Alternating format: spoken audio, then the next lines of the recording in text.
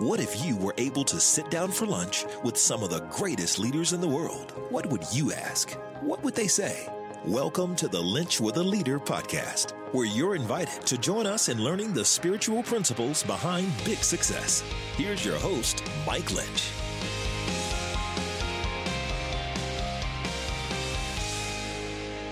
Well, 2022 continues to roll strong on the Lynch with a Leader podcast. Thank you so much for tuning in and being a part. If I've never met you before, my name is Mike, and just the thought that I get to be on this leadership journey with you just pumps me up. And I am so excited you tuned in today. And thank you so much for all of you who listen each month, and especially for those of you that go and leave ratings and reviews. I just got this from Jackson Brown 68. If you're serious about being a leader of people that people will follow and learn from, you'll need to make this podcast a weekly routine. Thank you, Mike, and all of these guests for being transparent, for sharing their wisdom. What a blessing. And I would agree, Jackson Brown 68, each one of these guests are such a blessing to me, and I'm glad, and in turn, it blesses you. Well, today we get to continue the strong start to this new year by sitting down with a gentleman who's already been on this podcast once, but when I found out he had his new book out, I had to get him on again. His name is Ken Coleman. He's the host of the Ken Coleman Show on Ramsey Solutions, and he's part of Ramsey Solutions. And he is one of the guys that has his pulse on the marketplace. And this new book, talking about how can we go from just going to work to getting up every day and living with a purpose that's bigger than us. You are going to enjoy this episode. I'm so excited because Ken has spent the weekend at North Star. He's part of our Lunch with a Leader, and now he's part of this rollout of our podcast rolling out on Monday. And I am so thrilled you get to listen in. This is going to be one that you'll definitely hit pause a lot. Pull out your notebooks and jot down some notes, thumb in some notes to your phone, because it's just so rich with information. So I don't know where you're listening from today, but I want you to pull up a chair and I want you to listen in to my conversation with Ken Coleman. Well, Ken, thank you so much for joining me again on this episode of Lynch with a Leader. It's an honor to have you, buddy. Well, it's always good to talk with you. You have an enthusiasm that is infectious, and we always have great conversations. So I'm looking forward to it. Well, you're awesome. I love your new book. Before we dive in, I sort of want to start at the end and work our way back. Mm-hmm. You tell the story of being 17. You're packing up to go to Liberty University. You get a quote book, which is the youth pastor's cheap way of giving you a graduation gift because they got them in bulk. And you fall on a quote from the great Zig Ziglar. Mm-hmm. You'll get what you want in life if you help enough other people get what they want. Why was that true then? And why is that true now, Ken? Yeah. What would you say? Well, because it's all about contributing to others and investing in others. That's what the heart of that entire quote is about. And so just like money investments, when I invest, and I invest wisely, I invest intentionally, I invest consistently, just as I do with my money, I'm going to get a return on that investment. Every investment's different. The rate of return is different. So this is true of money, and it's true of people. And that's what Zig was saying. He was saying if you have a mindset and a heart set to contribute to others, just contribute, that when you do, it will come back to you. It will return to you. And deeply buried in that quote is a truth that people only realize when they do what he said that we need to do. And that is that it's not the stuff or success that he's referring to when he says, get what you want. That's right. What he's saying is you are going to achieve significance. And that's the beauty of that. So now I look back on that. I'm 47, so it's almost, just over 30 years ago I read that. And that's what it's about. That's what the book is about, From Paycheck to Purpose. That's what my entire show is about. It's what my entire professional mission is about. It's helping people see that there's a unique role that they were created to fill. That means they are tremendously valuable because they're needed. But then there's another step. There's a duty. If you are in fact valuable and needed, then you must do it. And if you don't show up and give yourself away through your work and through your life, then you are shortchanging someone else. So this whole purpose journey that I'm so incredibly passionate about has nothing to do with us. It's about others. Can you, and I know Paycheck to Purpose is so good. I mean, I was just telling my administrator at our church this morning, we need to buy this for every college student, not just when they're graduating, but before they graduate, before they end up in detours and dead ends and all that kind of stuff. Can you find your purpose and ultimately live out your purpose if you don't get the others piece right? If you don't understand that all of your purpose is about more than just you, can you really find your purpose ultimately? You might stumble into it. Let's just say that, a small percentage. But the answer is most likely not. Yeah. And the reason is because you are on purpose when you use what you do best, your talent, to do work you love, passion, to produce results that matter to you, mission. So the answer to your question is the third element that I talk about in stage 1 of the 7 stages in the book. It is, what are the results of my work? Missional results. Well, there's always people attached to that. And so when you begin to see that passion and mission are the two important, really super important elements, because absent of passion and mission, you might be successful, as we've seen many 7-figure earners be very successful based on talent alone. But there's something missing, and that's why they commit suicide or dabble in affairs or get into drugs or blow all their money, because passion and mission were missing. Love of the work, like just love of the work. I'll give you a practical example. When I first started on this journey in the early 30s, moving from politics to broadcasting, I dabbled in sports media in the Atlanta area, and I got in. And I learned after enough exposure and experience that while it did allow me to do passionate work, meaning communication and performance, what was missing was the contribution. And sports radio or sports television is entertainment. That's the result. Now, there's nothing wrong with that, by the way. But for me, what was missing was I realized I wanted to communicate to influence. And thus the path that I'm on now. Yep. So that's how I would answer that. Yeah, absolutely. And by the way, I got to tell you this before I forget. Yes, get that book for college students, but don't forget, your church is full of 35 and 45 and 55-year-olds who have never truly understood Genesis chapter 2 and that they were created to contribute. And they're just in an okay job or whatever, and they're sitting in the pews on Sunday and something's still missing. So I'll come preach this message straight out of Genesis chapter 2, and we'll walk them all the way to 2 Timothy 2:15. So I'm volunteering that. So there you go. Just throw that out there. This is not a college thing. And I understand what you were saying, but I mean, I want people that are listening to this to go, there are some leaders that are listening to this. You are not on purpose in your leadership because you aren't in your sweet spot as a leader. You aren't using your top talents to perform your greatest passions, to produce your driving mission in leadership. And it's just a switch, and it could change everything for you. Yeah, I totally agree with you. And you think of the great people that we've known, and you and I spent 4 years walking a university in Virginia. We were speaking out before we went on the air, different times, but we got exposed to great leaders. Then you joined the John Maxwell Company. Then you're part of Catalyst. Now you're part of Dave Ramsey. You were in the sports market. I know Bob Rathbun was such a huge influence to you in that arena. I want to name a couple people, and I want you to talk about the purpose they live with. You work with one right now, Dave Ramsey.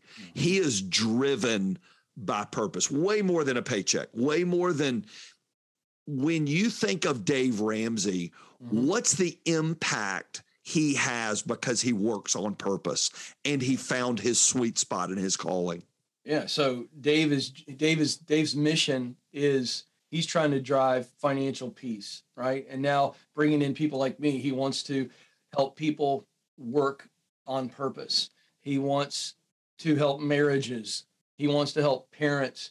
And so all of that has come from his driving mission is to give people financial peace, to help people avoid debt and the path of bankruptcy that he went down, to live like no one else, give like no one else, to truly have peace in the area that causes so much chaos.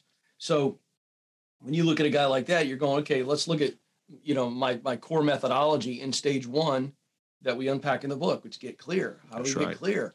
What do I do best? Well, Dave's top talents. The guy is a fantastic teacher. Okay, he's really, really good. He's a great thinker, analytically, storyteller. I could go on and on and on. All the things that he's very talented in that area. Well, then what does he love to do? Well, he loves to teach and coach, right? And so thus the speaking, the writing, the one-on-one coaching on the radio, that's what that is, and so he loves that. So what are the results that he wants to drive? He wants to drive influence. At the end of the day, and I'm just kind of bucketing these. Yeah. He wants to drive influence, changing people's lives, transformation. So that's the answer there. And so when you see any great man or woman, you look at you could break it down to, why are they successful? Because they use their talent to perform their passion, to produce their mission. That's right. And everything's in alignment. It's really good. And you talked about clarity there, and you do such a great job in the book unpacking clarity and what that means. And you talk about, and I never heard anybody else say this before, Ken, you talk about the word doubt and why it's so dangerous to clarity. And I hear it on your show all the time.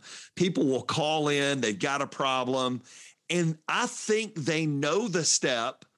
You're telling them something they already know, but there's this lingering doubt. What does doubt do to clarity? Yeah. Well, it distracts and it discourages. That's good. It distracts and discourages. So when I am doubting, I am, by definition, focusing on a negative outcome. I don't know if I've got what it takes. I'm not sure I've got enough time. Don't know if I got enough money. Don't know if anybody will give me a shot. These are the voices of doubt. And so what happens is doubt distracts us from the thing that we are supposed to do. And so we can be clear. And by the way, I deal with this still. I mean, on a daily basis. And I am not giving this lip service.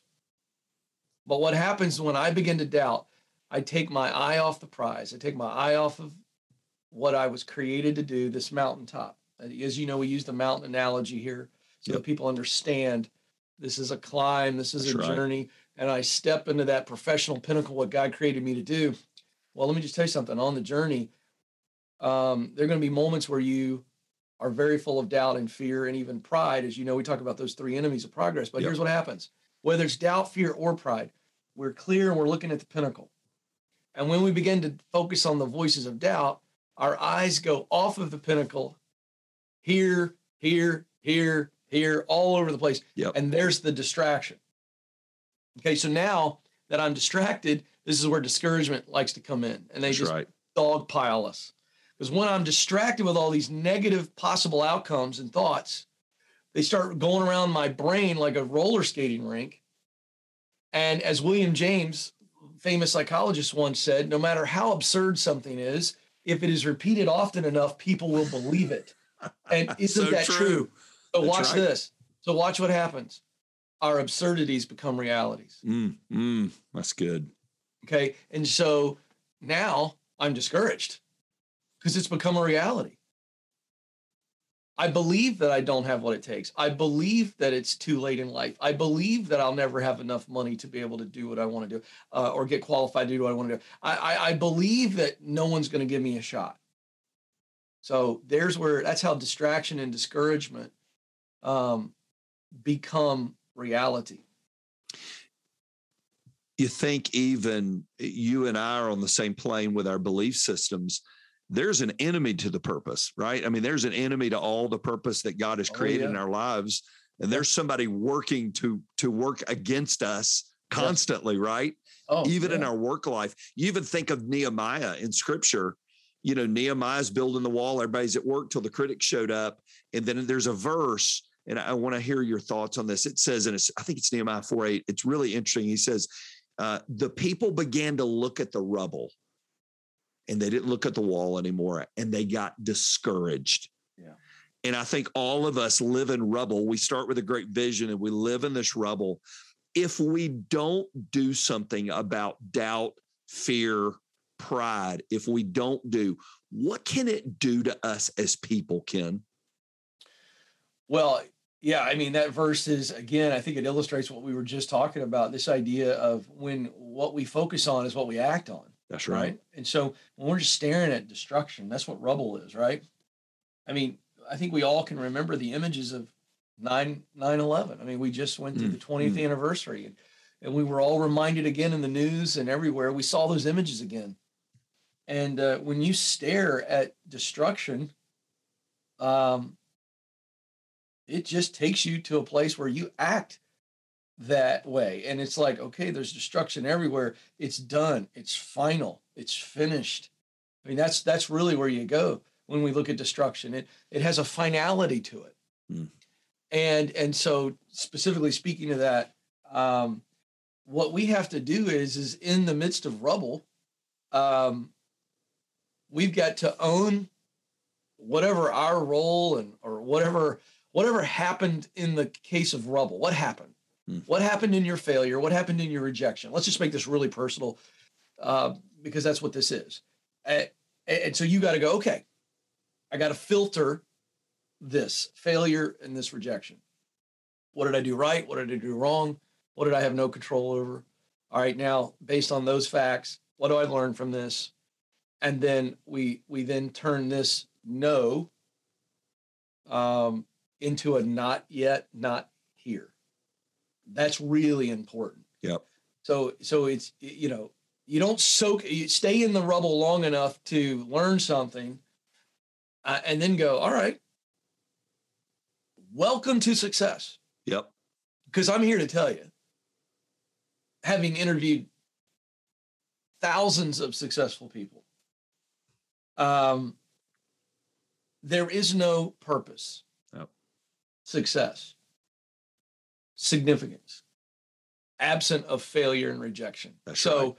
You would do well to kind of go, all right, I know that I'm going to fail, and I know that I'm going to get rejected. And so that's it's the price of admission. It's just the deal. And when we own that, we go, okay, great. And I think that's the thing, is to not soak in it and not stay in it, but just go, all right.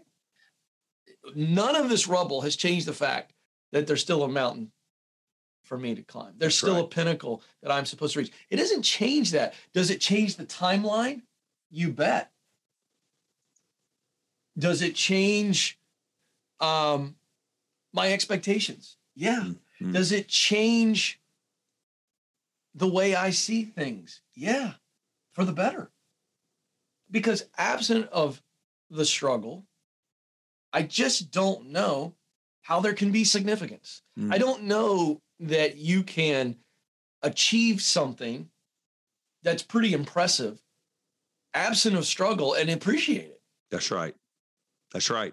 And you hit on that when you talk about getting qualified, and you even talk in that chapter about Dave says, embrace the suck. Yeah. Know that is part of it. And you give a great illustration that I appreciated. I don't know if everyone will, of Mr. Miyagi and Karate Kid. I mean, that's our generation, right? That was us. He had to do things he didn't want, and he couldn't see how it was going to help him. Oh. What a great picture. Well, I mean, we've all been there, Yeah. I mean, you and I both, when we started out, I mean, we had to do the obnoxious painting of the fence so till the amino acids were bursting out and the wrist is locked up, or the wax on, wax off, the standing on the post, the piling post, trying to balance. I mean, I remember the first time I did a radio show, I got to tell you, I mean, and I was always a decent communicator. So, in the grand scheme of things, I made sense and I was coherent, but I was tense. Yep. I was discombobulated because you're looking at all the stuff in the studio and it feels like you're in a jet cockpit. I wouldn't want anybody to hear those early radio shows. But here's the reality. I don't get to do what I'm doing now and impact the lives that I get to impact if I don't learn how to suck. That's right. I mean, by the way, we all rode a bike at some point and we were awful at it. Yep. But we pressed through it so that we could enjoy the wind through our hair and riding over to our friend's house. It's the same process. Yeah. You even think of the whole 10th, you're not, you don't achieve greatness till you do 10,000 hours of something. Yeah. The reality is 9,000 of those hours, you were terrible at it, but you kept doing it. Yeah. You kept going forward. And you talk about in this, and I thought it was really good, when we're in that suck, when we're in that moment we don't like, while we're trying to get qualified to do what we're called, we've gotten clarity, we know the mountain, now we're trying to get qualified in it. Why is it hard to be patient where we're at and not just want to quickly ascend and go, I'm not going to go crazy here, right? How do you as a leader, because you haven't always been at the Ramsey Show, you've worked your way to where you are today. How did you learn patience through that process? Yeah. It's learning how to channel desire. Oh, that's great. So desire is hardwired into us. It's a human element, right? It's just who we are. It's our condition. But desire unchecked, desire misguided, of course, wrecks lives. Okay. And it wrecks businesses, it wrecks dreams. And so we have to understand that the very thing that wants us to have so much progress so quickly is a good thing, but it must be kept in check. It must be properly positioned. So patience is so stinking hard because of the desire. And so we get up, we persist, we have this thing that we desperately want. And that's a good thing. The Latin word for passion is pati, P-A-T-I. And if you study it, you'll see that it essentially means to suffer. Mm-hmm. And so if you break that down for a minute, this is pretty powerful. If those of you that aren't word nerds, give me about 60 seconds. So to suffer.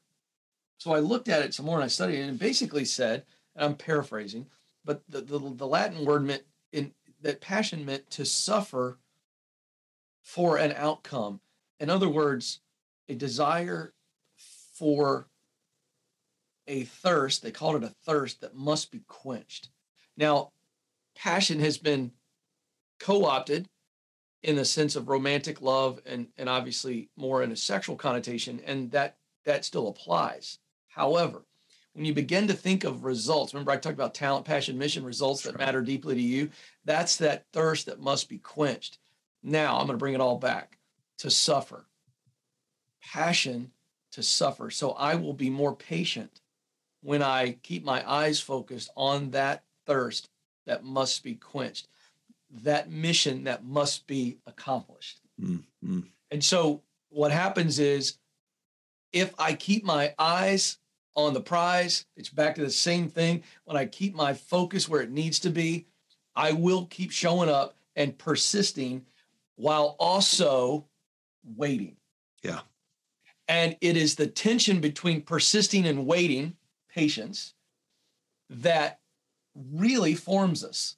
And it is the secret sauce, by the way, because let me just tell you this: if you persist and you don't begin to develop the ability to be patient, And by the way, you cannot be patient absent of tremendous clarity, which will give you the conviction to stay with it. So I got to, what are the results that I'm driving? I know God put me on this plan to do this, and I'm supposed to do this. And if I don't do this, I am selling out and I am not being, you got to be convicted about this.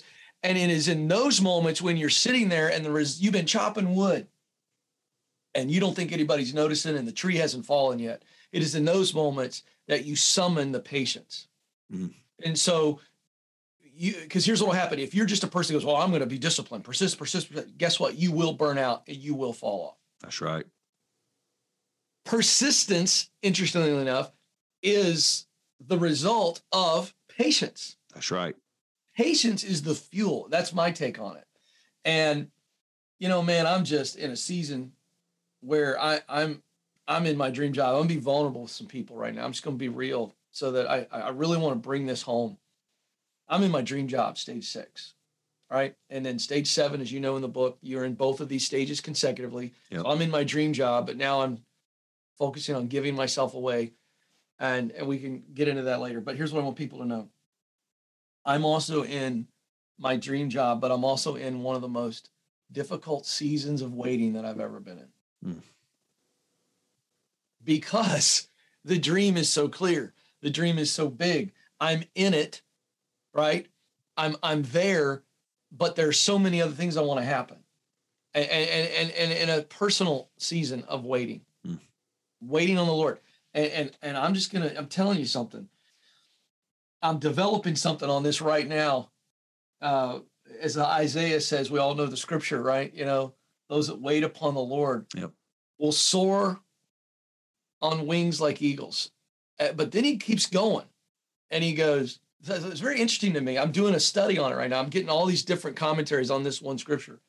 Because then he keeps going. We all get the soar and wings on eagles. That's like the motivational poster, right? Like straight from the Bible. But then he says, we will run and not grow weary. Yep. And then he goes one more. But you notice he's downshifting? Yep, that's right. And then he says, we shall walk and not faint.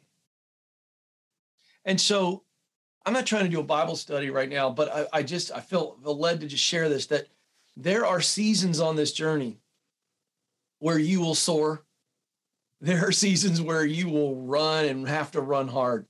And there will be seasons where you just are one foot in front of the other. You're walking and you're wounded and you're tired, but you won't faint. And I just see 3 speeds. I see seasons there and I see paces. That's right. And I'm just going to throw that out there because patience, to me, is the secret sauce, even in that scripture verse. Wait, because he starts off and goes, those who wait. That's right. So there's my little thing on patience, and I'm just preaching to myself right now. That's what I'm reminding myself, because it's this weird tension between wanting to do amazing, great things that are things that are on your heart and they're good, but then we don't control the timing, and that's a really tough thing for us humans. It really is, Ken, and I'm so glad you unpack that, because that's reality for all of us. So I'm 52, so I'm just ahead of you. Yep. And you begin to look at life very differently at this stage, right? My kids are adults. I'm in a very different place. So we look at life differently. And you even think back to Joseph. You think back to the process God put Joseph through, and how everywhere he went, I wonder, he knew what he wanted to be. He knew that God had put a dream in his heart. He knew that others would bow down to him at some point, but it sure took a heck of a long time to get there. Yeah. But everywhere he went, and here's what I love that you do, and I hear you do it on your calls too. You encourage people to bloom where they're planted there, right? You're in the season. It stinks. It's not fun, but it doesn't mean you don't work. You don't wait to work till you get to the top of the mountain. You're doing the best you can, and realizing, and you and I have a faith behind our beliefs that says God isn't going to waste any of this time. No. And God's not going to waste any of these experiences. So I want to sit on that for a second. The patience you've learned to get you to stage 6, your dream job. Yeah. How different would you be if your dream job had come too early? You got it without learning and developing. How different would Ken Coleman be? I shudder to think of it, honestly. You know, I'm struggling to share this. I'm going to share it, but this is as authentic as I can be. There are anywhere from 20 to 50 people in Ramsey Solutions that would give personal testimony to being in a meeting with me over the last 3 or 4 years. And we're just in a regular meeting and we're talking about initiatives that we're doing on the Ken Coleman Show and everything else. And I'll be all excited and talking about it. My energy's up and everything. And then out of nowhere, I just get choked up and I just start crying. That emotion would not be there had I not gone through the journey that I went through, which was a 10-year journey from the moment that I felt like God was redirecting me from politics to broadcasting, not knowing what in the world it was, no clue how to get there. So I love the question because it's so sweet because of the journey and the struggle. It matters more. And by the way, the reason that's so huge is because I know I care more deeply for the audience. That's right. Because I actually know what they're feeling and I know what they're thinking. So it's not just, I don't miss that. It's like, it's not just appreciation for the result. Like that is wonderful. But the emotion that I'm talking about in those meetings that just kind of gets me sometimes, and I really don't see it coming. I get so excited. Well, that comes from just caring. And you care more when you've had to fight for it and you've had to struggle to get to it. It just means so much more. And you look back when you get there and you go, man, this was worth it. It was worth it. So that's why, my wife reminds me of that all the time, because I will tell you point blank. I mean, I struggled for many years, beating myself up that I didn't see the direction change that God had for me earlier. Like I beat myself up. Was I being unfaithful? Was I, why did I miss this? And then I've had some people in my life, my wife, and then I just heard from the Lord that it was all of that stuff that, going one direction, planning for one direction, and then seeing a brick wall. It was everything that led to that that's prepared me for this. Yep. So it's a beautiful thing when you look at it and you look back and you go, all of the journey has tremendous value in it. And I'll just share this real quick. There's a great story that I've read, an old parable, and old man's walking down a dirt road by himself, and on the edge of the dirt road, he sees something moving, just catches his eye. He looks over, and it's a cocoon, and he gets a little closer because he sees it moving, and he sees a couple little legs popping out, the butterfly legs, and he can see that they're struggling mightily. The cocoon's not opening, and so he begins to feel bad for the butterfly, so he gently reaches down and opens the cocoon. The butterfly comes out and immediately falls down on the ground and dies within seconds. And what he has realized is in that moment that in his desire to help the butterfly with the struggle, he interrupted the process that was giving the butterfly the strength when it breaks out on its own through the mighty struggle. Then it can fly and be what it's created to be. I just finish that answer with that. That's a beautiful analogy. Don't you dare interrupt the struggle. Embrace the struggle. It's the struggle that gives us the strength that we're going to need to be who we're created to be. Ken, I think that you are where you are because of where you've been and the significance that you are giving now to the lives of others, that stage 7 where you're giving yourself away through your dream job. I agree with what you said. You couldn't do it. You could not be who you are without, it's that old Chuck Swindoll. We live life looking out the front windshield, but we don't understand it till we look in the rearview mirror. And then we go, oh, okay. I get it now. I understand. So I got a question for you. How many times during those struggles and during that patience being developed, have you had the white towel in the pocket going, I'm going to shortcut it. I'm tired of waiting. There's got to be a quicker way. I'm going to shortcut it. I don't know if I'm ever going to see this in my lifetime. You get that feeling in your brain. Mm-hmm. What kept you in the game? What kept you when the white towel was coming out to wave it and do something quicker that you knew would provide a great paycheck, but not be your purpose? What kept you on the journey to get where you are? Well, the answer to that question is hundreds and hundreds of times my head was on a swivel when it needed to be straightforward with those horse blinders on. Even when I was here at Ramsey for the first 3 years, my head was on a swivel. Was there another way? Is there a better way? Is there a faster way? What kept me in the game was a absolutely unshakable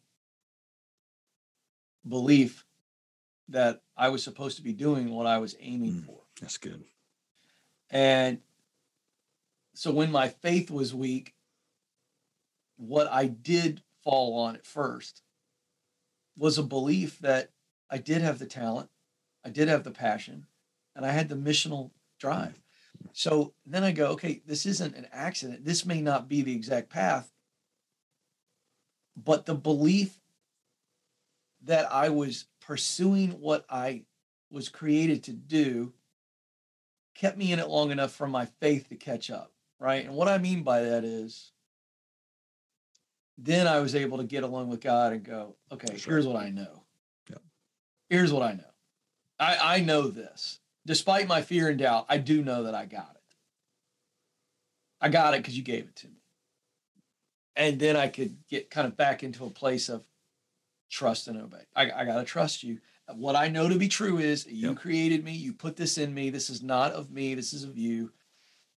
And so then my faith would kind of go back up. You know what I mean? And so I hope that doesn't confuse people. No. That's just my way of saying, I that's why I teach this idea of get clear. As you know in the book, I go, there are going to be seasons and heavy downpours of fear and doubt and pride that distract us and make us feel like, oh, I'm not doing the right thing. And what do? We have to retreat back to clarity. We got to run back to clarity and get recentered and go, wait a second. Do I have the talent? Do I have the God-given talent? I can, yes. Do I love this work despite people, despite circumstances, despite the economy, despite all the things? Do I love the work? If I strip away the negative and it's just me and the work, do I love it? And then finally, does this work create a result that just makes a tuning fork go off inside of me? It's connected to my values. It connects deeply to me. And when we can retreat to that and we can go through it, it's the litmus test, it's the filter, it's whatever you want to call it. It's getting the compass back out. Okay. I love that silly character, Captain Jack Sparrow in Pirates of the Caribbean, always had that stupid compass. That's what get clear is, that simple stage, the first stage. Go back to who you are. The God of the universe put those 3 elements inside of you, talent, passion, mission. And when you get there and you get clear again, here's what I love, here's what I've learned. Clarity leads to confidence, and confidence leads to courage. That's right. So in those moments when I don't have a lot of courage, you can't summon courage. I'm just going to come straight out and say, anybody that tells you that is full of crap. That's right. You just can't go, I need to be courageous. No, you get clear. And when you're clear, that breeds confidence, and confidence breeds courage. Let me illustrate real quick for those of you that are a little skeptical. if you've ever read a story or watched a news story about an everyday person that did something heroic and saved the life of somebody else, put their life in danger to save the life of another, and you watch the interview, you read about it, it's always some simple statement. Well, no one else was there, or I was there, and I knew I had to do it. Let me just tell you what happened in a split second. Clarity. This person's life is in danger. They're going to die if somebody doesn't do something. I've got to do something. Clarity. That clarity goes, I think I can do it. I got to do it. In that moment, they just, boom, I'm going to go do it. I'm going to save them. Confidence. And the courage to put their life in danger. It all happens like that fast, like in a split second. They're in danger. Somebody's got to do something. I'm the person. Think I can do it. I'm going to do it. Like, it's just all in one, almost like a picture frame. Poof. Yep. Confidence comes from clarity. And then when we have the confidence that we're supposed to be on that path, then courage shows up. And we go, I know I'm supposed to be here. I know this isn't some big cosmic mistake. I'm not delusional. All right. I'm going to bite down on the stick. I'm going to buck up. I'm going to put my helmet on. Let's go. That's how that works. You do such a great job too, Ken, working through. And one of the things I really appreciated about it is, one of your steps was getting connected to the right people and not wasting your time in the stage you're in. That you need to get to know the people around you. You need to quit bumming around other places and get to know the folks with you. And I think getting to know people is a lost art in our world. It's like we've lost that. We can text them and we can LinkedIn join them and be friends on Facebook and Instagram and Twitter and all the other places, but we don't know people. Why does God always seem to put the right people in our path if we'll just take off the blinders to see? Yeah. Well, that's a great question. When we are pursuing who we were created to be, we will see the people we're supposed to see, and so it's funny. That's a really interesting question. I've never had it. I do think God puts people on our path, but I think they're already there. Absolutely. Yeah. And I think it's like God's up there going, okay, hello. These people have been around you the whole time. That's right. You just couldn't see them. Yeah. And so this is fun. So I like to nerd out on some stuff as I try to always become a better coach on air. Because as you know, I got to coach people in 5 to 6 minutes. So it's like hyper speed. I gotta get to the heart of it fast. So did some research a couple years ago, and I started nerding out on this thing called the reticular activating system. Have you heard of this? Yeah, absolutely. Yep. Yeah, it's in our brain. Yep. So super short, reticular activating system is like a camera in our brain. And if you think about all the thoughts and all the things we see and hear as we're going about, our brains would just melt down if we didn't have this kind of filter. So what it does is it works with our thought process. And so whatever we are focusing on and thinking about, the brain goes, oh, that's what we're thinking about. So we're going to go take pictures of that and give ourselves more evidence. So 2 quick examples. They did a study several years ago. It's a famous psychology study. You can look it up. And basically they had some people in the room watching a basketball drill. Okay. And the way it went was they were told, just record how many times the people pass the ball to each other. It's like a 3-man weave going up and down the court. And so that was their one thing. Okay. How many times the ball been passed? So in the middle of the drill, they had a person come out in a gorilla costume and just stand there for like 30 seconds in the middle of the drill and then go away. And when they came back, they realized that the majority of the people in the study didn't even see the gorilla. And that's mind-blowing until you think about the power of focus in our brains. And so these people were locked in on one thing. How many times has the ball passed? So they were so focused on that. One final example on this. Last time you bought a car, I want you to go back, rewind. Pull the car off the lot. You're on the way home. You, the kids, the wife, whoever it is. You start noticing the car you just bought. You start seeing it everywhere. And we look at each other and go, look at that. There's our car. There's our car. I didn't see that a week ago. Yeah, you did. You saw it. But you didn't notice it. You didn't register it. And so there's science behind this. I mean, this is neurology. And again, it's the way God made our brain. So seeing people that we need to see will happen naturally.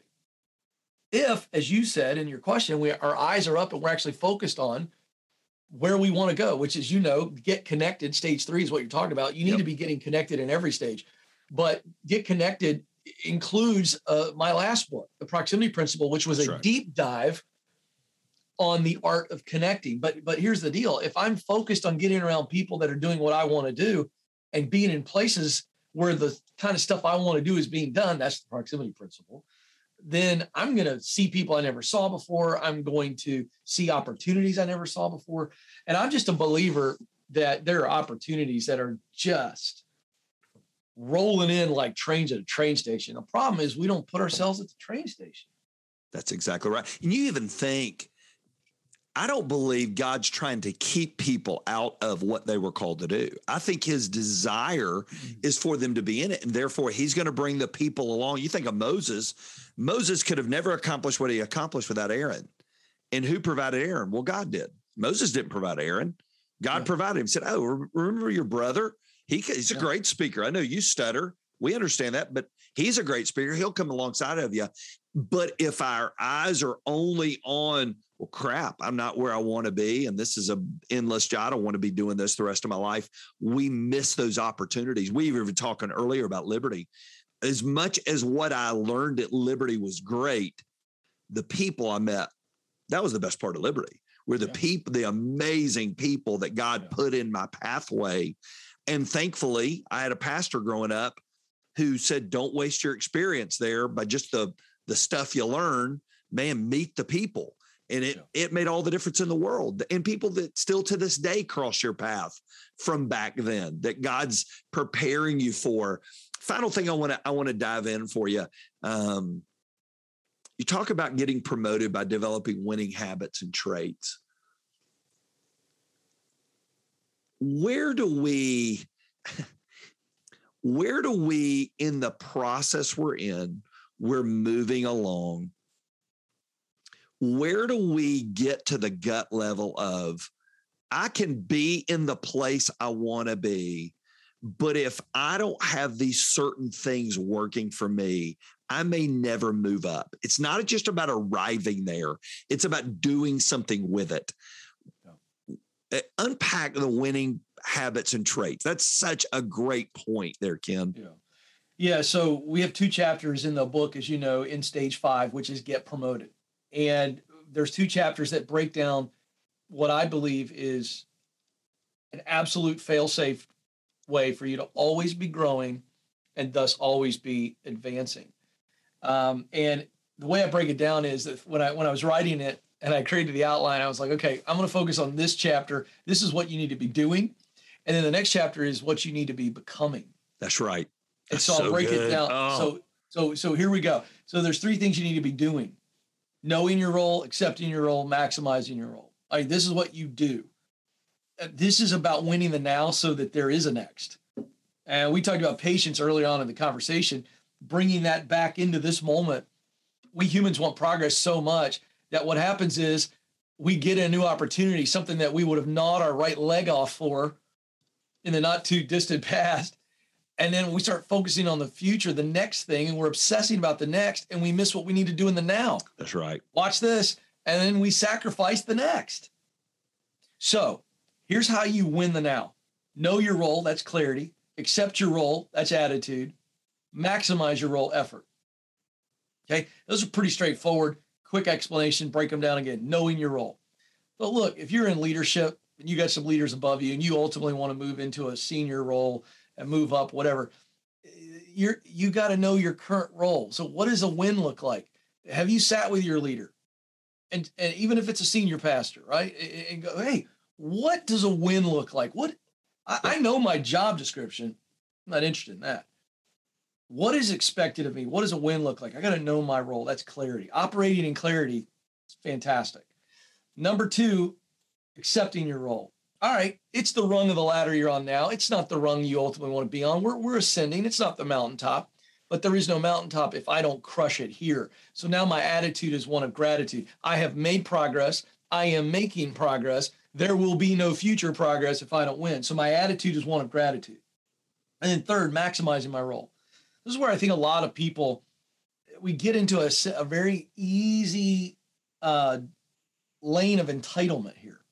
We go, I'm doing a good job, doing a great job, been doing a great job.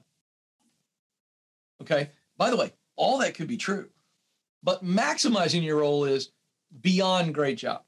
You're crushing it in your job, but now you're maximizing, going above and beyond what is expected of you and adding value that is not expected of you, adding value to your leader, adding value to your coworkers, adding value to the customer, the end user that is not expected of you.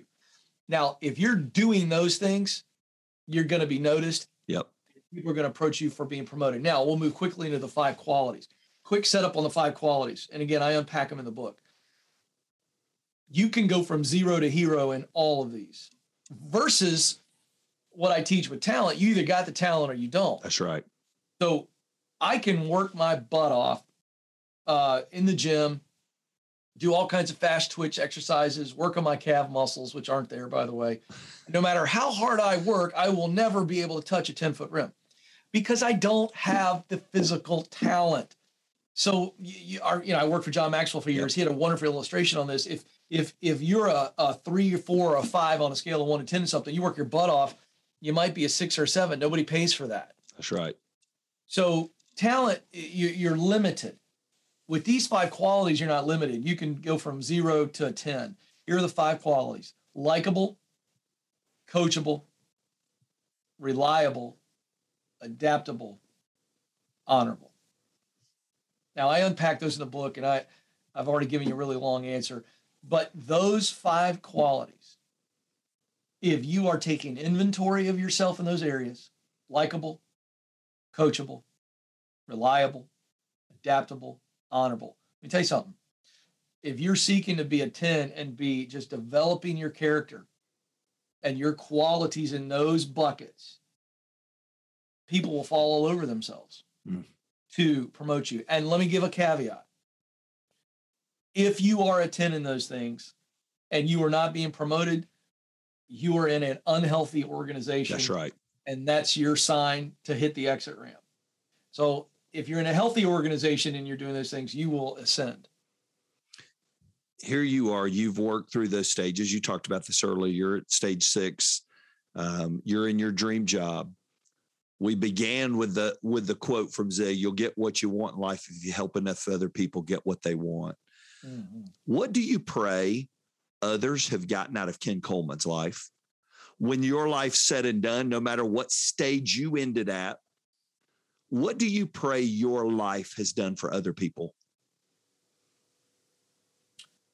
It's exactly what I say every day, that I've helped them realize what their unique contribution is, and that I coached them along the way to where they realized they could do it. And then I cheered them on as they were doing it. If people would say Ken was my counselor, coach, and cheerleader from a distance, or in those that I'm privileged to meet one-on-one and coach, that would be it. Because I'm not revealing. I get credit for revealing things to people. But I don't think I'm doing that. I think I'm counseling, coaching, and cheering them on. I think they know the answers.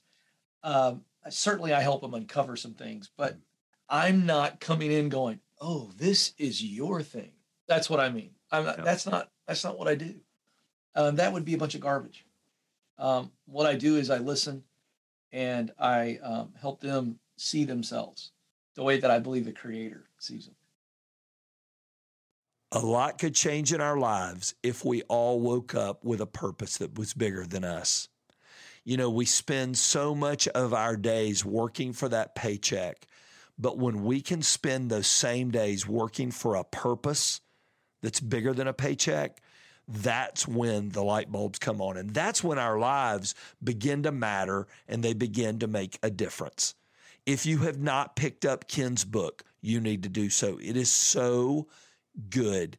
I know this is going to be one you're going to want to stop and share with friends. You can go into iTunes or Spotify and hit share. You can share it on social media. But this is one of those you want as many people to hear as possible because it's just so full of good stuff. Thank you, Ken, for being a part.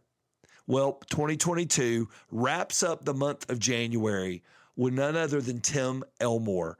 Tim is also a second-time guest, but he has a brand new book out called The 8 Paradoxes of Leadership.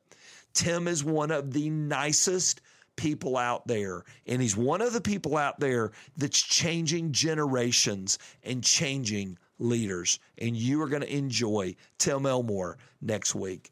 Once again, I hope you go and you subscribe and you download each episode and you don't miss a leader who can help make you the leader that you were created to be. Until next week, go and live out that purpose that God created you for today.